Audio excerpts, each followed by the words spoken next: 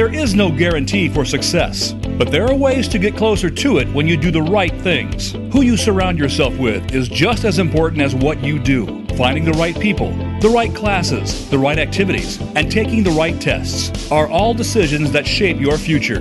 Find out more today on Destination University with Dr. Cynthia Colon. Dr. Colon and her guests will give you the tips you need, whether you're a student, parent, or educator. Now, here is your host, Dr. Cynthia Colon. When was the last time you were uncomfortable? I mean, really uncomfortable. Think about it. Wherever you're listening right now, just say it out loud to yourself. Many adults will say public speaking, small talk, admitting you were wrong, or admitting you don't know something, or disagreeing with your boss. Your teen might say, being without my phone, being somewhere that I don't know anyone, speaking up in class, or talking to a teacher. But my absolute favorite answer is when anyone says that they're most uncomfortable when trying something new. Translation, I don't like doing things that I'm not already good at. I mean, who does? Here's the crazy thing. Once you've experienced the feeling of, air quote, failure, you sort of never want to experience that feeling again. So we become hesitant and less likely to try new things. Children are fearless, willing to try nearly everything. And even when they fall off the monkey bars or the jungle gym, they get right back up and try it again. Today, our guest offers his tips, tales, and lessons on being present, being open-minded, and being willing to explore and be uncomfortable. And if you, as the parent, can find a way to teach your child to do all of that, well, my friends, you are raising a courageous doer and a college-bound teen. Ross Mancuda is the Director of College Counseling, Alumni Relations, and Strategic Partnerships at the Milken School in Los Angeles, California. Originally from Long Island, New York, Ross spent his early career on the Hill, working in the House of Representatives and in the White House. As an experienced college admission counselor, Ross worked at George Washington University and at the University of Southern California. At Milken, Ross spends his days guiding students and families on navigating the college admission process. I cannot wait for you to hear his tips for every level of high school, and even middle school. Welcome to Destination University. This is episode 42. Be present, be open, be uncomfortable. Okay, so before we dive into my interview, I have to announce this week's Double Scoop Star Student of the Week. It isn't a student at all. Actually, it's an entire school. Yep, you heard that correctly, an entire school. St. Paul High School, located in Santa Fe Springs, is the Double Scoop Star School of the Week. Every December, the school organizes its annual March for Hunger. Not just any march, I mean parents, alumni, and over 70% of the student body commit to walking 26 miles to raise and support the Catholic Worker Hospitality Kitchen. This is an organization that serves the homeless of Skid Row in downtown Los Angeles. The money raised by the students in this annual event is the largest annual donation that the kitchen receives. Participants start at 6 a.m. with a morning mass and rally, and this marks the start of their journey, and they arrive in busloads at Salazar Park at 8 a.m. and journey through LA all the way to Santa Monica Beach, and then they return to school for a well-deserved barbecue on campus. This has been an event for over 40 years, and when it first began, really the students said, well, why don't we just do a 5K like everybody? And the gentleman who started it, his name is Dan, said basically, you're not like everybody else. We're going to do 26 miles. And I actually think it's a 26.2. I think it's a full marathon. But I want to say congratulations to being present, to being open, and being willing to be uncomfortable. And 26 miles, I know those feet are very uncomfortable. Bravo to the principal, Kate Aceves. Congratulations. You've got a special something coming your way. Congratulations on being the Double Scoop Star School of the Week. Well, hello, listeners. I'm Cynthia Colon, author of the book Tips, Tales, and Truths for Teens, where we explore extraordinary people who lived ordinary childhoods and found a pathway to college. If you are a student, parent of a student, teach students, or are a student of life, this show is for you. Well, hello, Ross, and welcome to Destination University. How are you doing today? I'm great, Cynthia. Thank you so much for having me. I'm excited to be with you. Oh, I'm super excited too. It's been a bit since I've been to Milken, but I remember the space is beautiful, your location is beautiful, and everyone there is incredibly friendly and so welcoming. So tell our listeners just a little bit about your school, like where you are today. Sure. So for those out there who don't know Milken Community Schools is a Jewish day school, grades 7 through 12, located in Bel Air. We're actually right on Mulholland with a beautiful scenic view of the 405 on one side. And our students come from both the city and the valley. And we teach a dual curriculum, which includes secular education and Jewish studies classes as well. Oh, that's amazing. Now, just before we went live, I gave our listeners a little introduction about you and who you are. And I'm excited about this theme of being present, being open, and being uncomfortable. And I shared with our listeners that you've come from both sides of the desk, as we say, the shipping and receiving end. Right. And so I'm curious before we sort of dive into our interview here, but, do you have a favorite side of the desk? Or is that maybe unfair to ask because you're on one side now? But yeah, I think I should be honest with the listeners and say this is my 10th year doing college counseling. So, and compared to 4 years doing admission, I think in terms of favorite, I am definitely really happy where I am. There are certain aspects of the college admission lifestyle that I miss. But I love the counseling piece. The relationships you're able to build with students and families have really changed my life. I never would have imagined what those relationships could be like prior to my time being a counselor, but I'm thrilled I made the transition 10 years ago, and really happy that I wound up at Milken. Thank you for saying that, because as you know, I interview people from both sides of the desk. And when we talk to folks in the admission world at the institutions, at the colleges, they really talk about meeting the families along the way. And they talk about, obviously, what they see as important as pieces of getting admitted. But you get to go that journey with them. And see them through, and you see all the anxiety and all the buildup and all of the worries and the woes from both the teenagers and the parents. And I know you shared a little bit about Milken, but you just said you're really happy that you landed at Milken. What makes Milken so special in terms of those relationships? The name of the school is Milken Community Schools, and I've done some hiring for Milken the last couple of years for faculty. And when I meet with faculty and they ask about our community, I think that's the key word. We really are a community. A lot of our students have known each other for their entire lives, from summer camp and from local sports leagues and things like that. So a lot of our kids have grown up together. And I think while our student body is pluralistically Jewish, our faculty and staff are widespread and diverse in their religions and their backgrounds, but everybody at Milken really comes together to form a really special community that we have. And I have colleagues in my own office who are not Jewish and have really come to embrace the community that we've built. This past weekend, we had an all-school Shabbaton, which is a weekend getaway to a camp in Simi Valley, where every single student was together with all faculty and staff from Friday until Sunday. And it's a slight example of the way that our community has been built and the way we instill community within our different grades. It's just the way our students come together is really inspiring.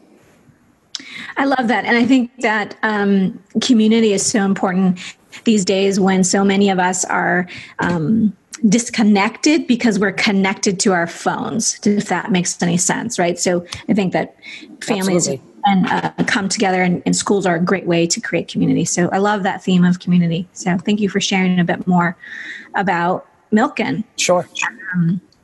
So we have listeners across the country and a little bit across the globe as well. And I think more than anything, they like to hear from our guests, your own journey to college. What was your pathway? So I know that you're, originally from New York, and we should share with our listeners, we met a few years ago, got connected through mutual friends, and we hit it off. Maybe it's the Trojan connection, it's always something to do with USC. And then also we're both sports fans as well. So I remember a lot about what you shared with me in our travels, but share with our listeners your own journey to college and who believed in you when you were in high school. Sure. So oftentimes I tell my high school kids that I can't relate to their up and down journey because I had a pretty simple journey when you think about the big picture. But I'll start with your second question, the supporters. I come from a very tight-knit family. I only have 2 aunts, 2 uncles, 3 cousins, and 1 older brother. And my family is very tight-knit. Great support from my parents. Having an older brother, as I'm sure a lot of people can relate out there listening with older siblings, it's always a little bit easier being the younger child. Your parents have been able to go through that college journey once before. Mm-hmm. So my brother is 3 years older and had a pretty healthy journey himself, probably applied, if I'm remembering, to maybe 8 to 10 schools and wound up at his dream school with his girlfriend. And now they're married well over 10 years and have 2 beautiful kids. So my process was a little bit informed from that. I did a couple college tours with my brother when he was looking.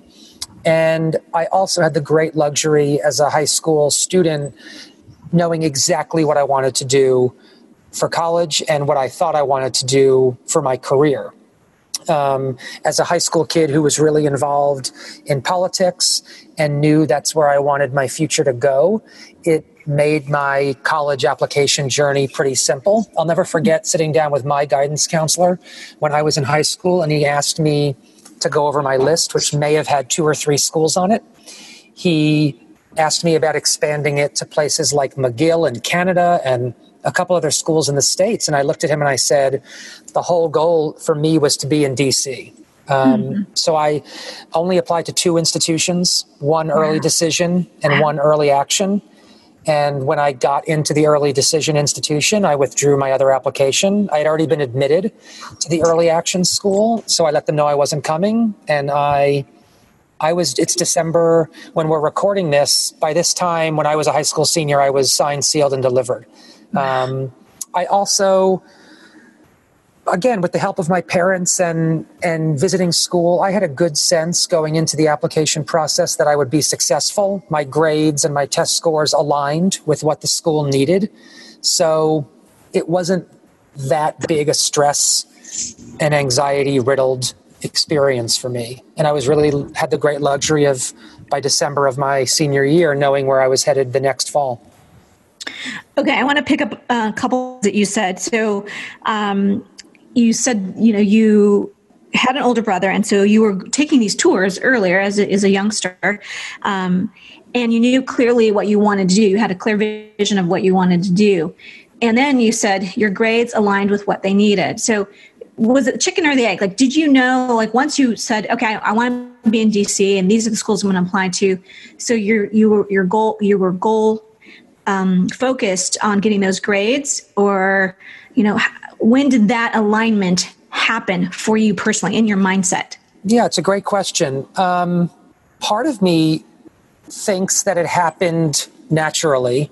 When I was growing up in New York and you visited DC and you looked at the colleges there were really 3 colleges right in the heart of the city that were serious contenders for students who wanted to travel down there. One I had visited and knew was not for me. The vibe and that I was getting from the student body wasn't as strong a connection.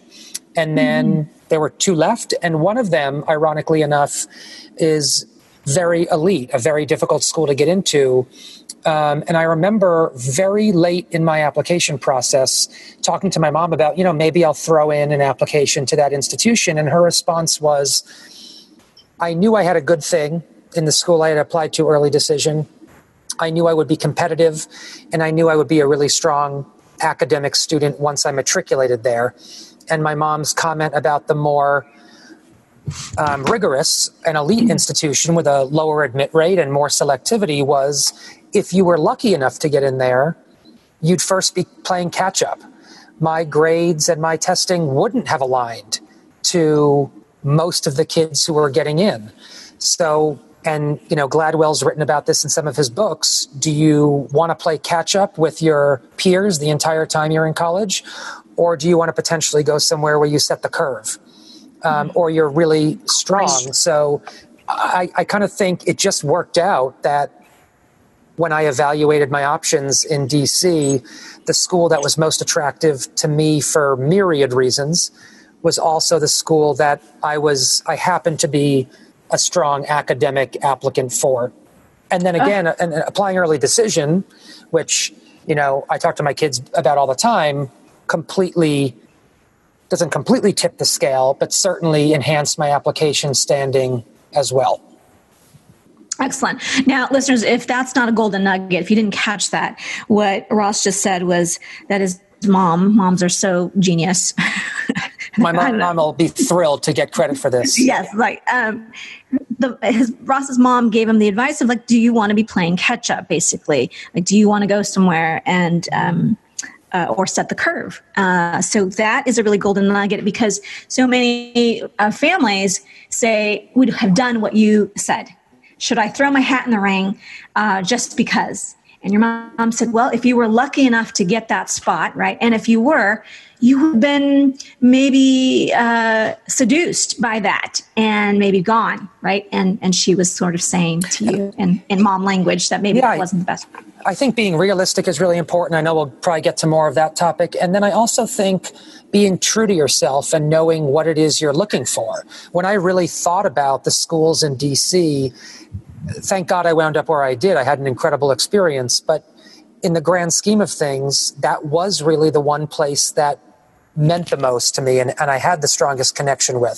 So just to go to the better school, in air quotes, would have meant giving up a lot of what I knew I wanted in my undergraduate experience. So good.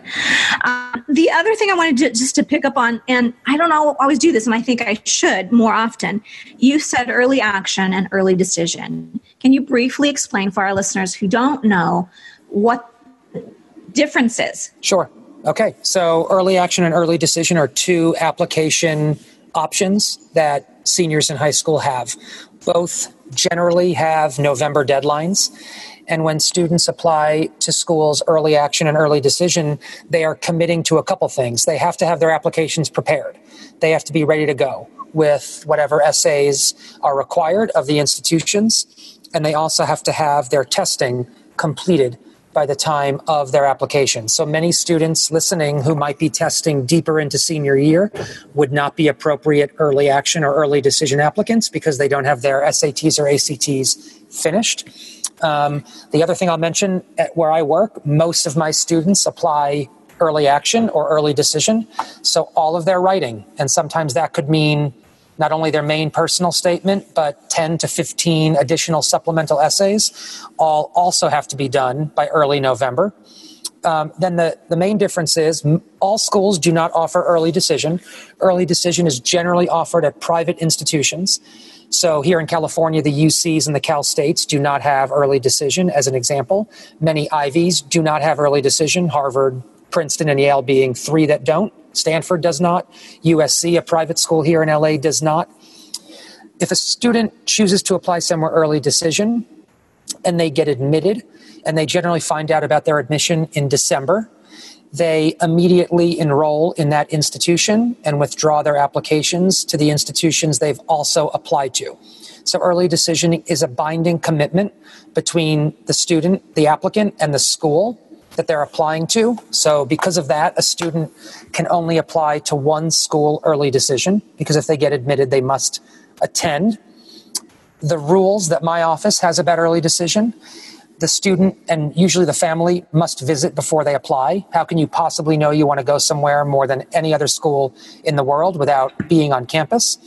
And there's also a major financial piece to an early decision commitment. When you get admitted somewhere early decision, you are bound to go regardless of the financial aid that you get back from that institution. And that is a major financial commitment that most families in America cannot make. Right. You could still receive merit and need-based aid as an early decision admit, but it's not guaranteed. And your admission is set in stone. So if you need to consider different financial aid packages and final price tags, early decision is not for you. Early action, same application deadlines, but you could apply to as many early action schools as you'd like, because you are not bound to go to any of them. So you could apply to 5 early action schools, get admitted to 3 or 4 of them, and go to a school you find out your decision from months later. But if you're a student who wants to have those decisions in hand by New Year's, if you're able to get the writing done, if you're able to get your testing in order and get everything submitted, applying in either of those fashions does enhance your application, certainly early decision, because you are telling the college, I'm yours if you admit me. They have no competition if you apply early decision. Great. Thank you so much for sharing. I mean, I do it, I think, in bits and pieces, but that was really great for you to share the way that you share with your families at Milken. Sure. So, by the way, I love that you say my kids, because I say the same thing, my kids. Yeah, I have 30 a year. Yeah. I'm a father of many.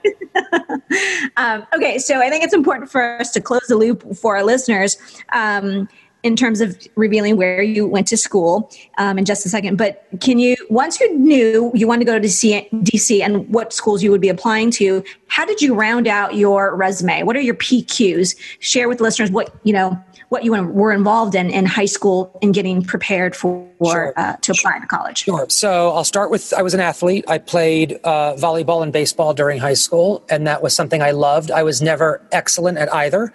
I was a good player on the team and was a good contributor, but I was never going to go to college to play either. And I got really involved in politics at a pretty early age. I worked on a Senate campaign first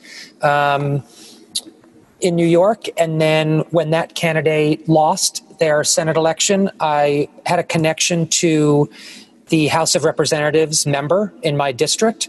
So I worked in the district office for the congressman who represented my hometown. And then the other things I was involved in during high school, I was really involved in student government to elected positions pretty much every year during high school. I was on a superintendent's committee. I did mock trial, which I loved.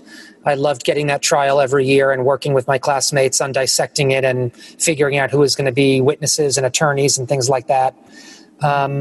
Undoubtedly, I'm leaving out a couple things that I did. I had a law school a law office internship at one point. I spent my summers doing political stuff. I did Presidential Classroom one summer, which I do not think is around anymore.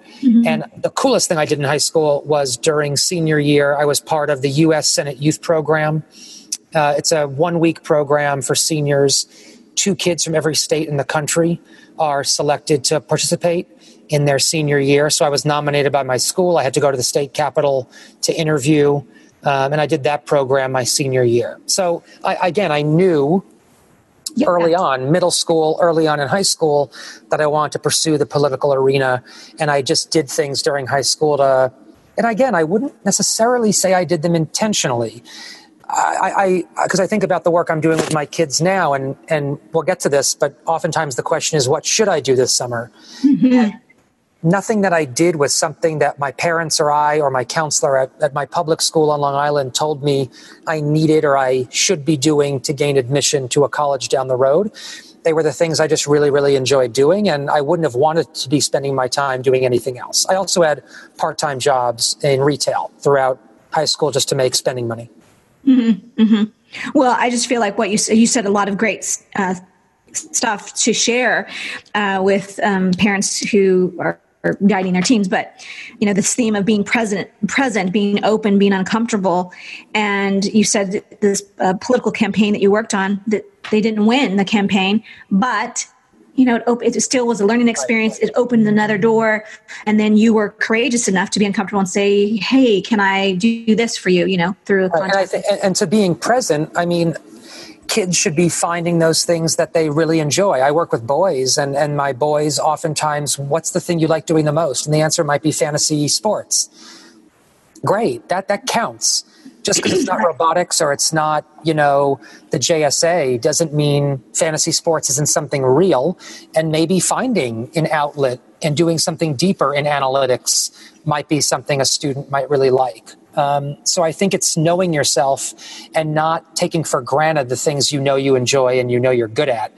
The quick point I'll make about the politics, I worked on the political campaign for a member of one party, actually, and when he lost, he was replaced in the House by a member of the other party, and that's the person I went and worked for. So I was also willing to be uncomfortable working for both parties. Wanting to learn as much as I could about both sides of government and the different points of view and perspectives was something that I thought could only benefit me down the road. Oh. Okay, so this really leads us to the next question, which is the show is called Destination U, University, because I believe that's the destination. You're trying to find you, your passion, your love, and the rest of it should just fall into place if you can do that. So you've kind of answered this, but what advice would you give your younger self, or maybe speak a little bit more to your point about being comfortable with being uncomfortable? Yeah, I think hopefully students wherever they are have the resources either in their schools or in their personal life to pursue things that appeal to them, whether that's drawing and painting or musical theater or sports or something in medicine or what have you. But I think it's really important for students to explore. At Milken, we work with our 9th and 10th graders, and we make sure they're aware of all the different opportunities at Milken and in the greater LA community that they can go take part in, whether it's the Milken Investment Club or a political organization on campus or art classes in our community or service opportunities. Milken has a service requirement, so our students are very, very deeply involved in service. But there's so many ways to do that, whether it's with veterans or with the homeless or elderly, any number of different avenues you could take. So I would say to high school students who don't yet know what they like, go out and explore and try to do a bunch of different things. 9th and 10th grade is when we tell our students to do that. Go out and explore and really figure out what you like. And then when 11th and 12th grade roll around, when things get a lot more busy and more difficult, it'd be great if they could hone in on 2 or 3 things, whether it might be one sport or the mock trial team or an internship they have at a investment company, honing in on the couple things that they really like. I also think youth, 13, 14, 15, 16-year-olds have to be okay with the idea that they don't know what they like, and they don't know what they want to study. I'm always shocked when a student will ask me the question when we're going over an application, can I apply undecided? Is that allowed, or is that okay? Is the school going to look at me in a bad way? Students are going to hear on the college tours they go on that students switch their majors upwards of 3 or 4 times when they're in college. Most colleges are wildly okay with students being undecided. There's a couple schools I know that require students to apply to a specific major because they want kids on a specific trajectory when they get there. But being clueless and being into 3 or 4 or 5 different things and not knowing what you want to pinpoint is also totally acceptable. I love this. I love this. Listeners, write this down. That's the golden nugget. There are actually, you gave 3. First one was 9th and 10th grade. Yeah, 3 that I wrote down anyway. 9th and 10th grade, explore as much as possible. We say that theme comes up many, many times with many, many guests. Explore as much as possible. Take risks. And then 11th, 12th grade, you're honing in on what you like, hopefully. But it's also okay to be to not know what you like, not know what you want to do, and declare undeclared. So. Yeah, and use, if high school didn't provide you enough opportunities or you had too many opportunities and you couldn't hone in, then utilize college as the time to explore. I mean, most colleges out there have general education requirements. You're going to have to take classes in wildly different things. Go do it. Yes. Yeah. Love that. That's what I did anyway. Oh, love that. Good stuff.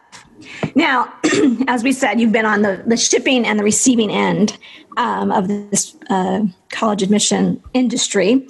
And I'm just curious to know, the book is Tips, Tales, and Truths. Is there a tale of someone that you remember, a student in your career or at Milken, in your time at Milken, that has stood out? And can you share with our listeners what makes them stand out? So I've been dwelling on this. This is my 10th year at Milken, and I've had a lot of students. So there are some students I'm absolutely in love with and still really, really close to this day. One just stood out as I was saying that. And then there's one kid from my college experience that stands out. So from the high school experience, in my second graduating class, I had a young man who was a CB student in regular classes, might have gotten into an honors class in senior year. I don't think they ever touched the AP realm. The student was an athlete. He probably played one sport. But what he was known for in high school was all the work he did in the local community when it came to the fire department. This was a young man who wanted to be a firefighter. That was his goal. And he became a ride-along EMT during high school. He had an incredible honor. There's actually a picture of him behind me in my office. He was on the front cover of the Jewish Journal, which is a Southern California magazine, in full fire gear. And he was on their Mensch list. He won Mensch of the Year. Mensch in Yiddish is a good, upstanding citizen, young man. This was a great kid, beloved by the community, worked hard in school, wasn't blowing anybody away with grades or with his academics per se, but just was a good kid. And when it came time to apply to college, he was the second oldest in his family, second of four. When it came time to apply to college, he was applying for schools that admitted 40, 50, 60% of their applicants. His SAT scores were low. I'll never forget him getting a letter from one institution saying, "Thank you for your application. Let us know if you're taking the SAT again." Pretty much saying what you have now is not going to be good enough. And he got deferred from another out-of-state public institution. And in the midst of getting deferred, he got named Mensch of the Year and was put on the cover of this magazine. And I was really close with admissions folks at the school that he got deferred at that he was interested in. And I literally took a magazine, put it in an envelope, and I mailed it to the admissions team. Yeah. And I said, "This is who you just deferred. This kid needs to get in." And he got in. He went. He spent either a semester or a year during undergrad interning with the FBI in Washington, D.C. Actually, the Department of Homeland Security, not the FBI. And he's since graduated college, probably 3 or 4 years ago. He is now working in real estate here in L.A.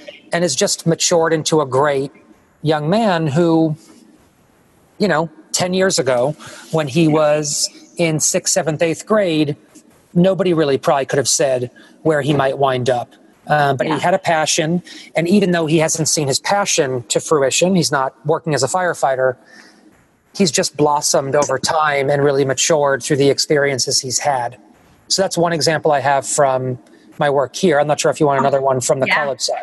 Yeah, that's a beautiful example. Yeah, share the next one because, that's great. Another one that just comes to mind, and I'm not going to remember as many details. I recruited in New York and Connecticut when I worked at USC, and I had a boy who became known in my admissions office as Train Boy.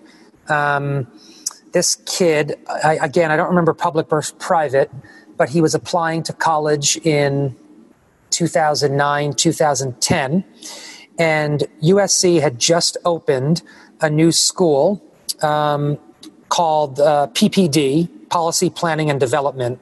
And one of the focuses within the school had to do with not just real estate, but city planning and things like that. Yeah. And this is a kid that I met on my travels in Connecticut. And he, I talked about the firefighter. I talked about my own passion for politics. This kid, don't ask me how, I don't remember, had an incredible passion as a high school student for trains and for mass transit. And when he applied as a freshman to USC, and I reviewed his application for PPD for the school at USC, part of his application was an entire mass transit plan for an urban center.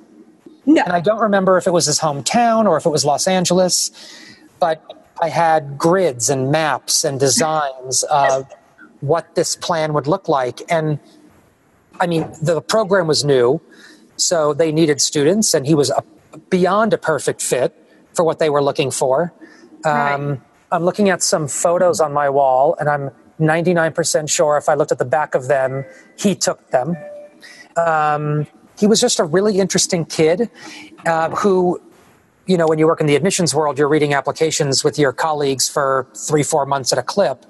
He became known on my team as Train Boy. He was just this kid who had this incredible passion. He was such a fit for the program that he was applying to. You notice I didn't say a single thing about his grades. I have no idea if he had B's or A's, what his test scores were. And I tell my students all the time, if they are my students at Milken, if they are uniquely qualified and prepared for a program or an institution they're applying to, their grades may not matter as much. Now, don't get me wrong, at some schools, you still have to have certain GPA and certain test scores. But if you're an architect or you're an artist or you're a musician or an actress, those talents at certain institutions may be a far bigger deal than grades on a transcript and 2 or 3 times you took the SAT or the ACT. So both excellent examples, and it's so clear to me why they would stand out to you and still years later be really great examples. And somehow it's hard because you mentioned earlier, and I say this all the time, people ask me, and I'm sure they ask you, what is the formula? What is the right thing? What is the checklist? How do I get into, you just said USC, and that's a highly coveted spot to get, as well as many other schools in the country that are selected like that. So how can you answer that question? How can we convince teenagers or parents of teenagers that it's fine to just, you said he was known as the train boy, right? The maps boy, or, that what you do and what you're good at is enough. Yeah. I think, part of it is just that. The other thing we have to always constantly remind our parents and our families and our students is the plethora of options they have. Our community is so caught up on the most selective. We always start our work with families and remind them how many institutions are out there in the country. And that's not even including Canada and Europe and so on. Not only that there's 3,000 or 4,000 options for them out there in America, a former colleague of mine who we have do presentations on campus sometimes is also fond of asking the trivia question, what do families think the average admit rate is at all the colleges and universities in the country? And generally the guesses are 25 or 8 or 50 or 40. And my colleague who works at USC reminds them it's 75%. The vast majority of colleges out there take the vast majority of their applicants. So for so many of our students, they are looking at schools that don't require the 1550 and the 34 and the 4.3. Right. They'll take a normal kid who gives back to their community, shows a couple things that they're interested in, and takes classes appropriate to their level of ability. Don't get me wrong, there are a group of 50 to 100 colleges and universities that expect far more from their students. And if and when I come into contact with those students, there's so many ways to talk through those relationships and those dynamics. I had a meeting at lunch today with one of my students who will have a list comprising these schools. And I have no doubt him and his family think he is doing all the things he needs to do right now to get there. But when I really start sitting down with them, the conversation will have to take place. He's not done anything wrong. And if he eventually gets a no at one of these institutions. A lot of these students are hearing no for the first time in their lives when they get their admissions decisions. And those results and those decisions are not a commentary on what they've been doing. There are only so many spots for so many really, really qualified kids. We share the anecdote, another kind of quiz we give our families is we ask them if they have any idea how many high schools exist in the country. And again, most have no idea, but the number is somewhere around 30,000 private and public high schools. And I remind families all the time, that means that there are 30,000 valedictorians in this country. Yep. And if you want to think about the top 10%, that means there's 300,000 students in the country that are in the top 10% of their high school senior class. And the other thing I keep saying, in the country, we're only talking about applicants from the United States. We're ignoring the world of college applicants. So I think when families start appreciating the volume, not just of applicants maybe in my school or in the greater LA community or in California, forget about that when it comes to the UCs, but when you're thinking about the much, much broader world out there, some appreciation of reality must seep in, and we have to let our students be students. The last thing I want is a student looking back, and Booksmart is a great movie if people want to watch a movie to kind of reflect on how students utilize their high school experience. I don't want students looking back when they graduate regretting giving up weekends with their friends, giving up enjoying a family vacation because they're too busy reading an extra book over the summer to get ahead in their AP literature class. You know, students are allowed to be kids. We talk about summer plans with our kids all the time and what they're going to do over the summer. I met with a boy today and talked about that. And I made sure during the conversation, like at what point, where's fun? Like, yes, you might love that internship and, you know, you're going to prep for the ACT, but where do you take a couple days or a week or a month and just go to the beach or hang out with friends or catch up on reading that you've been meaning to do? You know, re-engaging with your family after a long school year. These kids have to remember that there's a lot more to life than just getting ready for the college application process. Absolutely. Oh, I love that. It is a bit daunting, but that is a dose of reality. Thank you for sharing that truth about just how many high schools there are and what that means. They're just not enough. I feel like, I don't know if I heard this or read this, that, you know, Harvard and many of the like, HYPNS and the like, you know, could trash every application that they've just admitted and start again and admit another class and probably several times over. Yeah. And that's the reality. That's the truth. So golden nugget there that I still sticks with me, what you said is that you've done nothing wrong. And this is not a measure of, you know, this is not a reflection of who you are, you know, who you've become, but there's just not the space. It's just not. Right. And a lot of colleges will come out and say, you know, their admit rate was 12% or 20%. They could have easily admitted 60 or 70% of their applicants who could have absolutely got to campus, done the work, done it well, and succeeded on their campus and within their community. And to that point, I also say, you know, I know this is hard to hear. I'm going to give you some reality, but I also want to praise you for being courageous because you're putting these on your list. You're going to go through with applying to them.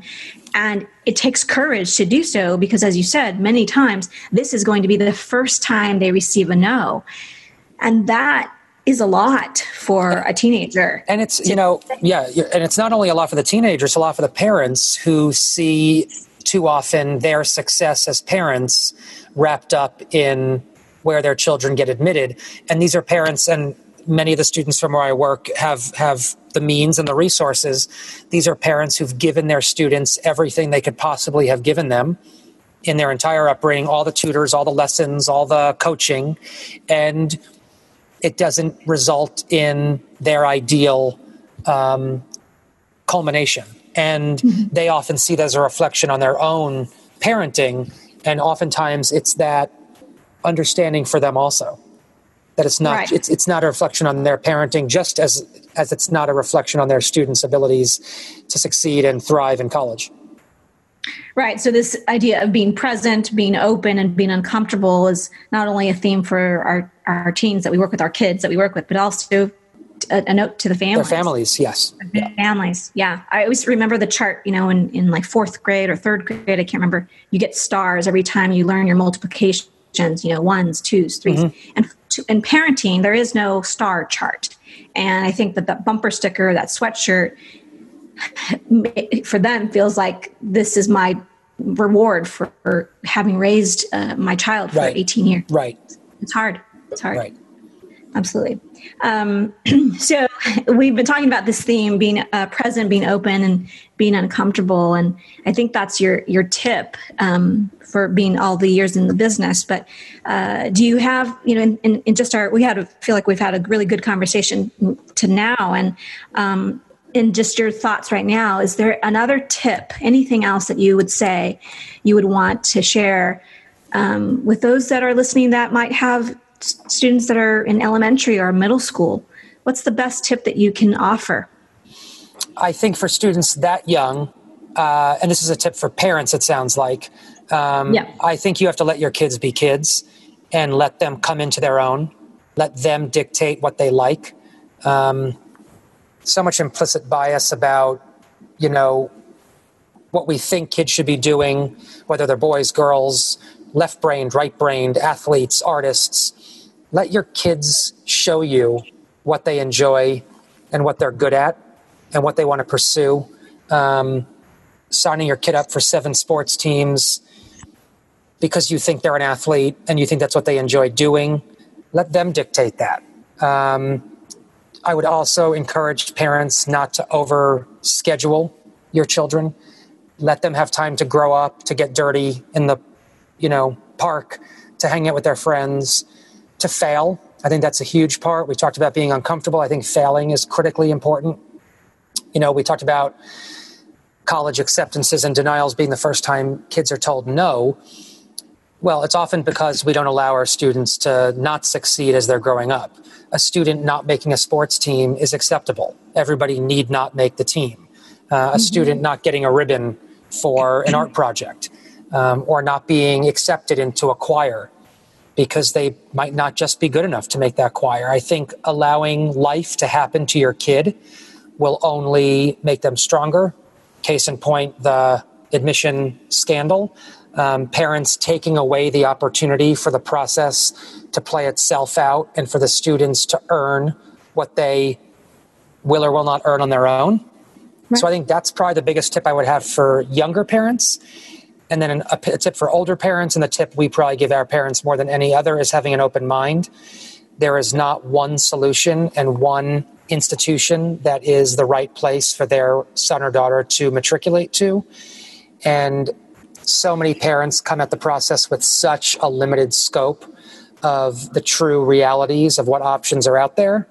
And if they just have an open mind and are willing to accept a recommendation about a school that they've not heard of.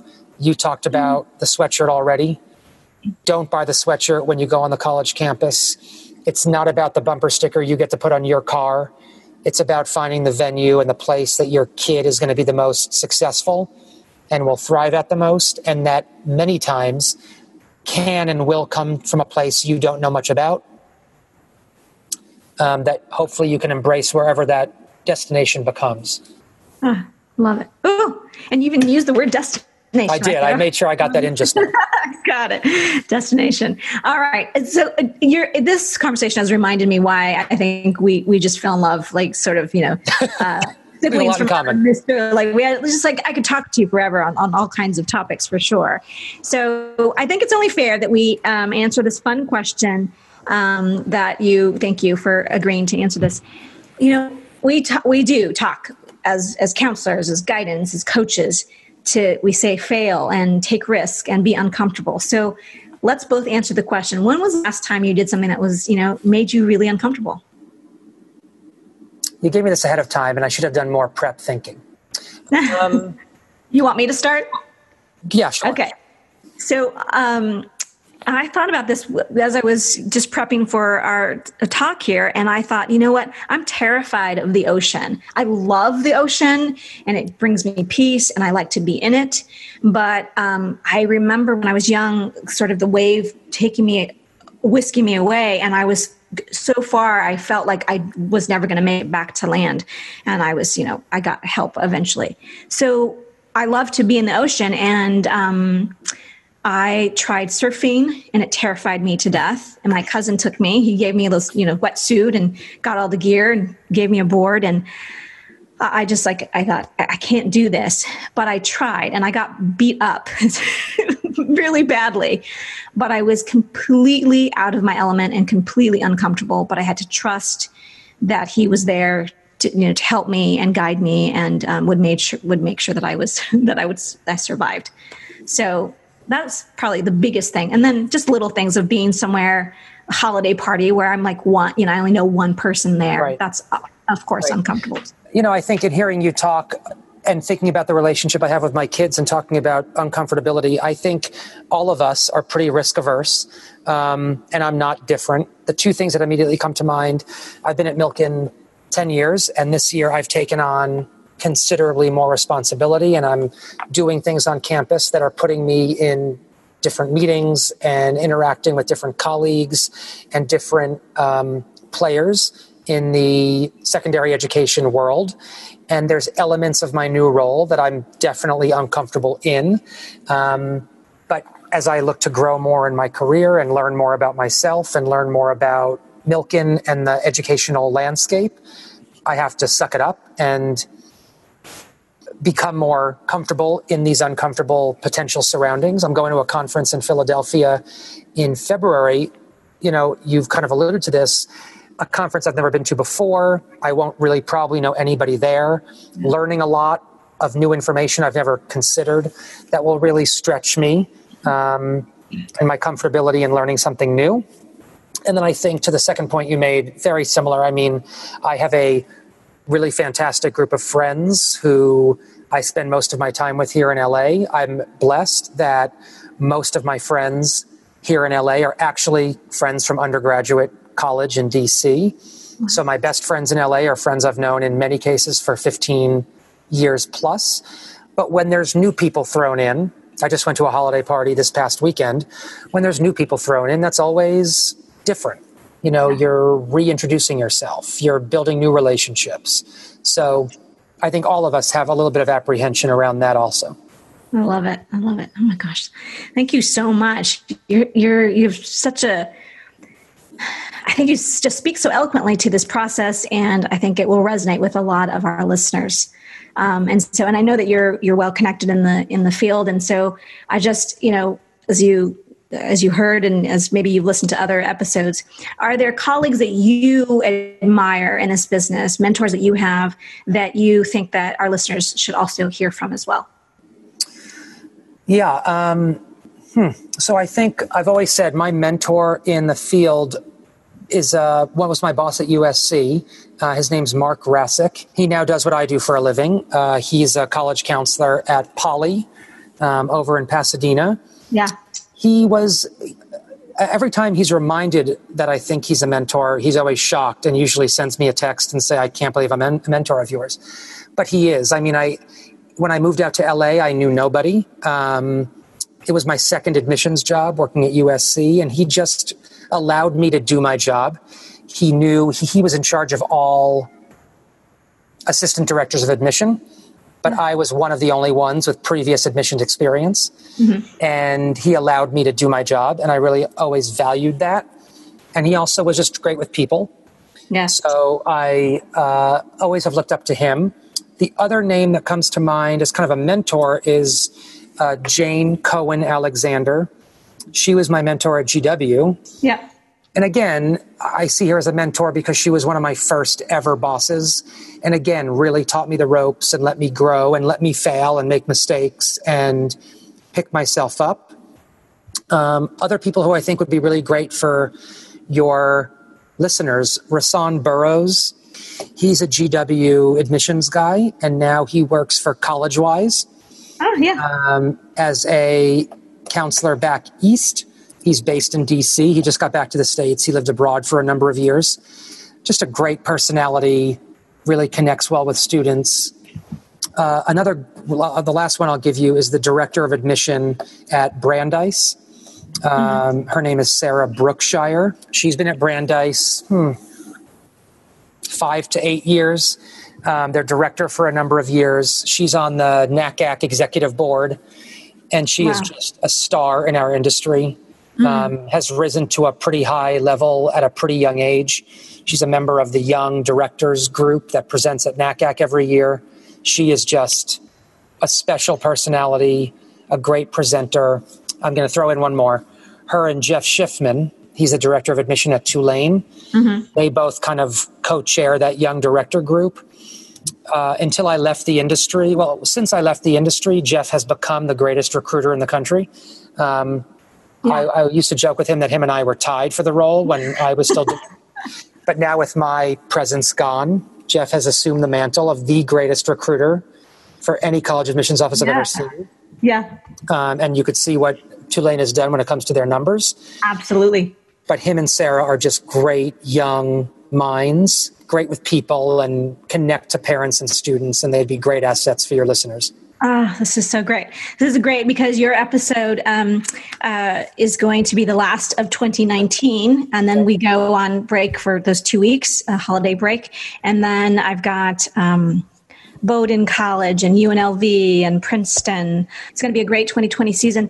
But what a way, listeners, what a treat you had to end 2019 with Ross. And you can see why I reached out to him.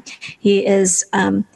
to me, he's a rock star and just so great to listen to because he's so thoughtful and mindful of. And just to circle back, at the end of the day, this is what I'll take away with me is this process is a community. It takes a village to get through this journey, and you need a support system. You need to be present. You need to be open. You need to be uncomfortable, and the only way to do that is with your community of supporters. So you got it. And I wish everybody really good luck on their process. Yes. And it is a marathon. It's not a sprint.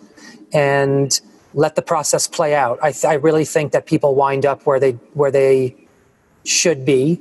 And that could be after transferring. There's many different ways to get where you need to be, but I think it all works out in the end.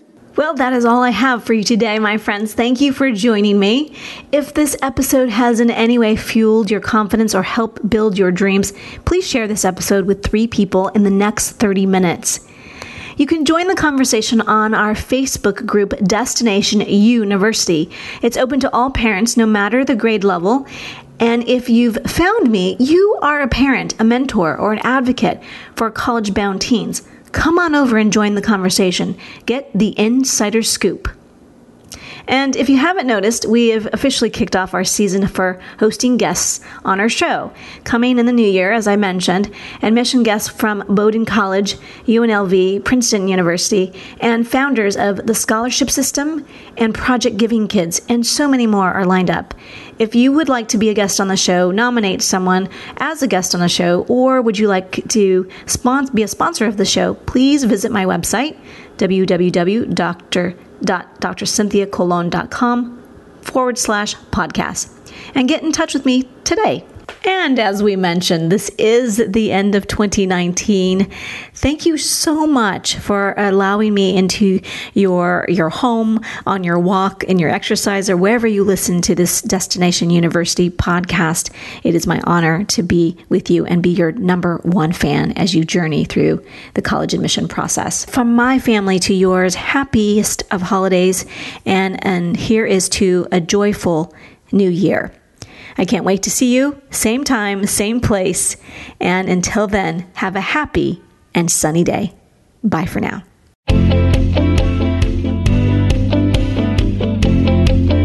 Thank you so much for listening this week to Destination University. Be sure to join Dr. Cynthia Colon again on the Voice America Variety Channel and get one step closer to your success.